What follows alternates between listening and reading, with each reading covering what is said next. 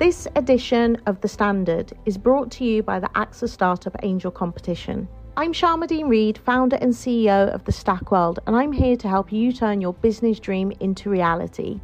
There are 6 chances to win the competition, including 2 top prizes of £25,000, mentoring from myself and leading UK founders, plus business insurance for a year thanks to AXA. Go to standard.co.uk/AXA Startup Angel for details on how to enter and complete your entry by the 2nd of June 2024. Good luck. When you drive a vehicle so reliable it's backed by a 10-year, 100,000-mile limited warranty, you stop thinking about what you can't do and start doing what you never thought possible. Visit your local Kia dealer today to see what you're capable of in a vehicle that inspires confidence around every corner. Kia, movement that inspires. Call 800-333-4KIA for details. Always drive safely. Limited inventory available. Warranties include 10-year 100,000-mile powertrain and 5-year 60,000-mile basic. Warranties are limited. See retailer for details. ES Audio. From the Evening Standard in London, I'm John Weeks, and this is The Leader. Fair and compassionate were the buzzwords for our new Prime Minister Rishi Sunak at his first PMQs today, as he promised to confront difficult decisions with those worse off in mind.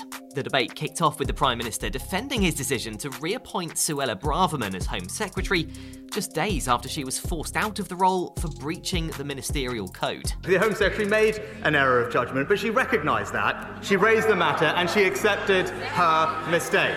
And that's why I was delighted to welcome back into a united cabinet that brings experience and stability to the heart of government. Just before PMQs, the Treasury tweeted that the planned fiscal announcement due on Halloween will be replaced with a full autumn statement 2 weeks later. On the 17th of November, a medium-term fiscal plan will be announced to put public spending on a sustainable footing, get debt falling, and restore stability. And during PMQs, we heard that the government is doing another U-turn on one of Liz Truss's policies and keeping the ban on fracking, sticking to the pledge from the Conservatives' 2019 manifesto. So, how did Rishi do on his first PMQs? And is the future looking any brighter or gloomier now we've got a slightly better idea of his plans for the country?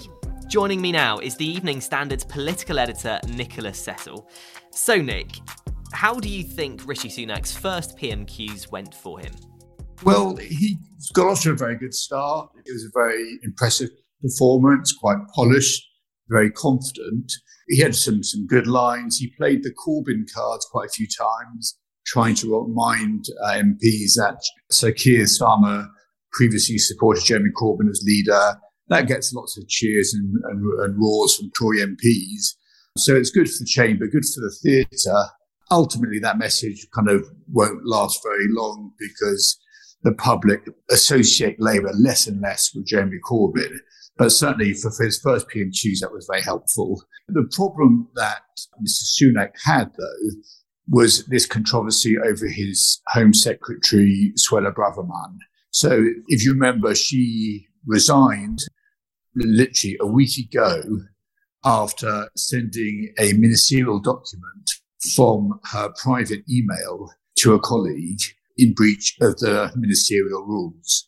This is all believed to be linked to a row between Ms. Braverman and the then Prime Minister Liz Truss over immigration policy. So she was forced to resign, and then Rishi Sunak brings her back into government a week later. But what was the really controversial part about this is that while he was trying to win the Tory leadership race, Rishi Sunak needed the support of some parts of the Tory right, and Ms. Braverman was a key figure who backed him. So there's some suspicions that in the end she got her job for backing Mr. Sunak to help him beat Boris Johnson. There's going to be lots and lots of questions about it. Labour are already calling for an inquiry by the Cabinet Secretary, Simon Case, into it. So he's had a good start, but there's certainly one big problem he's going to have to deal with. Absolutely. And as you mentioned there, Labour have sort of called for an inquiry into her reappointment. Are there any signs we could see that inquiry? No, there are no signs that we're going to see that inquiry, and I suspect that the Cabinet Secretary will not order such an inquiry. Mr. Case has proved pretty good at helping Prime Ministers out of these difficult spots. But that doesn't mean that this affair is going to go away, by no means. Because, for example, the Commons Home Affairs Committee could look into it. There could be other inquiries. So often, if there's been wrongdoing, eventually it comes out in Parliament. And so often you see these cases, and we've particularly seen it recently, where Prime Ministers cling on to ministers and eventually they have to get rid of them. Suella Braverman is not going to be sacked anytime soon, I doubt it. But how long she stays in the job really remains in question. And the other thing on this is that it calls into question Rishi Sunak's judgment to some degree, that he made a decision, admittedly kind of in the heat of the Tory leadership contest, but basically needed more support and has gone out there, and at least it appears like Ms. Braverman got her job for supporting him. We know that Rishi held his first cabinet meeting earlier today. Have we heard anything from that in terms of new or changes to policies going forward? No, we didn't hear anything from the cabinet, we doubt, but we've had 3 interesting developments so far today. So the first is that the fiscal statement that Chancellor Jeremy Hunt was due to deliver on October the 19th, that has now been put back to November the 17th. And if it had been done on Monday, it would have been a huge, really rush job. They've only actually been a few days in the administration. To work out new tax and spend plans so quickly would be really, really hard, almost impossible. Obviously, Jeremy Hunt has been Chancellor for a while, not for a long time, but for more than just a few days. So he's been preparing these plans. But I'm sure Mr. Sunak wants to have a look at them and to give his own views and maybe change them and tweak them. Whitehall departments have also been asked to make proposals to save lots of money, billions and billions. They're all in discussions now at the moment with the Treasury about where the acts will fall there. Second thing we learned actually at Prime Minister's questions today was that the ban on fracking will remain. Liz Truss and Kwasi Kwarteng had lifted that, but that is back on now. So that'll be a relief to a lot of MPs and also constituents in many rural areas where there are possible fracking sites. And the third element we learned from the Foreign Secretary, James Cleverly, this morning was that the government had previously committed to spending 0% of the national income on overseas aid. This was reduced recently when Mr. Sunak was Chancellor to 0.5%, so down from 0.7 to 0.5. Now, the government, previous administrations have always signalled that the aim was to get it back up to 0.7. But Mr. Cleverly, the Foreign Secretary this morning, made clear that that is not going to happen anytime soon. He said, yes, that ultimately that is where he wants to get to. But he says you've got to look at the economic situation and be realistic at the moment. Let's take a break now. In part 2, Nick explains how the markets and polls appear to have responded to PMQs today.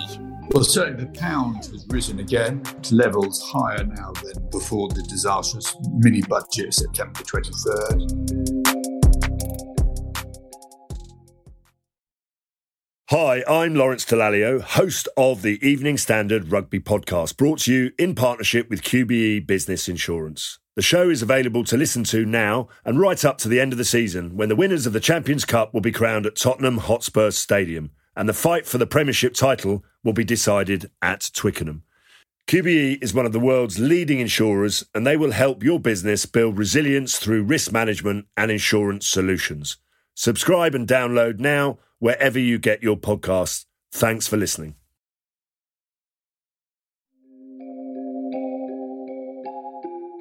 And based on those things that we have learnt today, obviously not so much from the cabinet meeting itself, but as you mentioned, these 3 changes that have sort of been announced today, what direction does it look like Rishi Sunak is taking the country in? And do you think the direction so far is something Tory MPs will back? It's very, very early days. And what he did say at Prime Minister's question is that he's going to be a compassionate Conservative and that he is going to make sure that the most vulnerable families and households in Britain are protected during these difficult economic times. How much he does that will be revealed to some extent in the autumn statement, which is effectively a budget, on November the 17th. So you'll see then whether benefits are going up in line with inflation, for example, or by less if they went up in line with earnings, and that there'll be lots more of these policy decisions which will actually show exactly what Mr. Sunak is about. So at the moment, I think a lot of people are not quite clear, because he was portrayed as this MP on the centre-left of the Tory party. But certainly in many ways, he's quite a right-wing Tory MP. The most glaring example of that is Brexit. He was an ardent Brexiteer. We're still waiting to discover exactly where his government will go. The other thing to remember on this is that he's got to keep all factions of his party in his government and on the backbenches, those MPs supporting his government. And so he's got some Boris Johnson supporters in his cabinet. He's got some people who supported Liz Truss, some who supported Penny Mordaunt. And so he'll have to appeal to some degree to all those elements to try and keep his party united after what has been an extraordinary period of civil war in the Tory party. I know it's early days, as you said, Nick, but is there any sign so far in terms of how the markets have responded to, this new PM and his cabinet and PMQs, or even the polls? I don't know if there's been any sort of inkling at all about how it's being received today. Well, certainly the pound has risen again to levels higher now than before the disastrous mini-budget of September the 23rd. It reached either 114 or 115 against the dollar this morning. So basically the markets, investors are far more confident now with Rishi Sunak and Jeremy Hunt at the helm than they were with Liz Truss and Kwasi Kwarteng. In terms of polls, there's been one poll out which I've seen that showed the Tories narrowing the gap very, very slightly, but it could all be within the margin of error at this stage. And certainly you're still talking kind of a gap of maybe around 25 points. So the Conservative Party have got a mountain to climb to regain trust, to rebuild confidence from the public that they can be trusted with the economy again. Obviously, both leaders, based on today's performance, are quite competent in the Commons. Do you think it will keep competition between the two tight going forward? I think the contest now at Prime Minister's questions is going to be far more combative. Liz Truss couldn't think very quickly on her feet. She was a bit wooden. And certainly Rishi Sunak is far more fluent, far more sharp at responding. And Sir Keir Starmer himself, he's actually improved significantly at the dispatch box.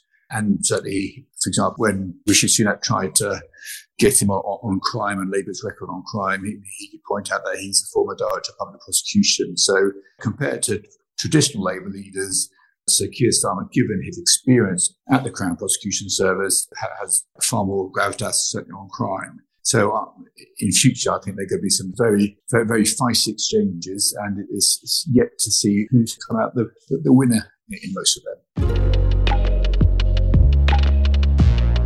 There's more news, interviews and analysis in the Evening Standard newspaper and at standard.co.uk. That's The Leader. Thanks for listening. We're back tomorrow afternoon at 4:00.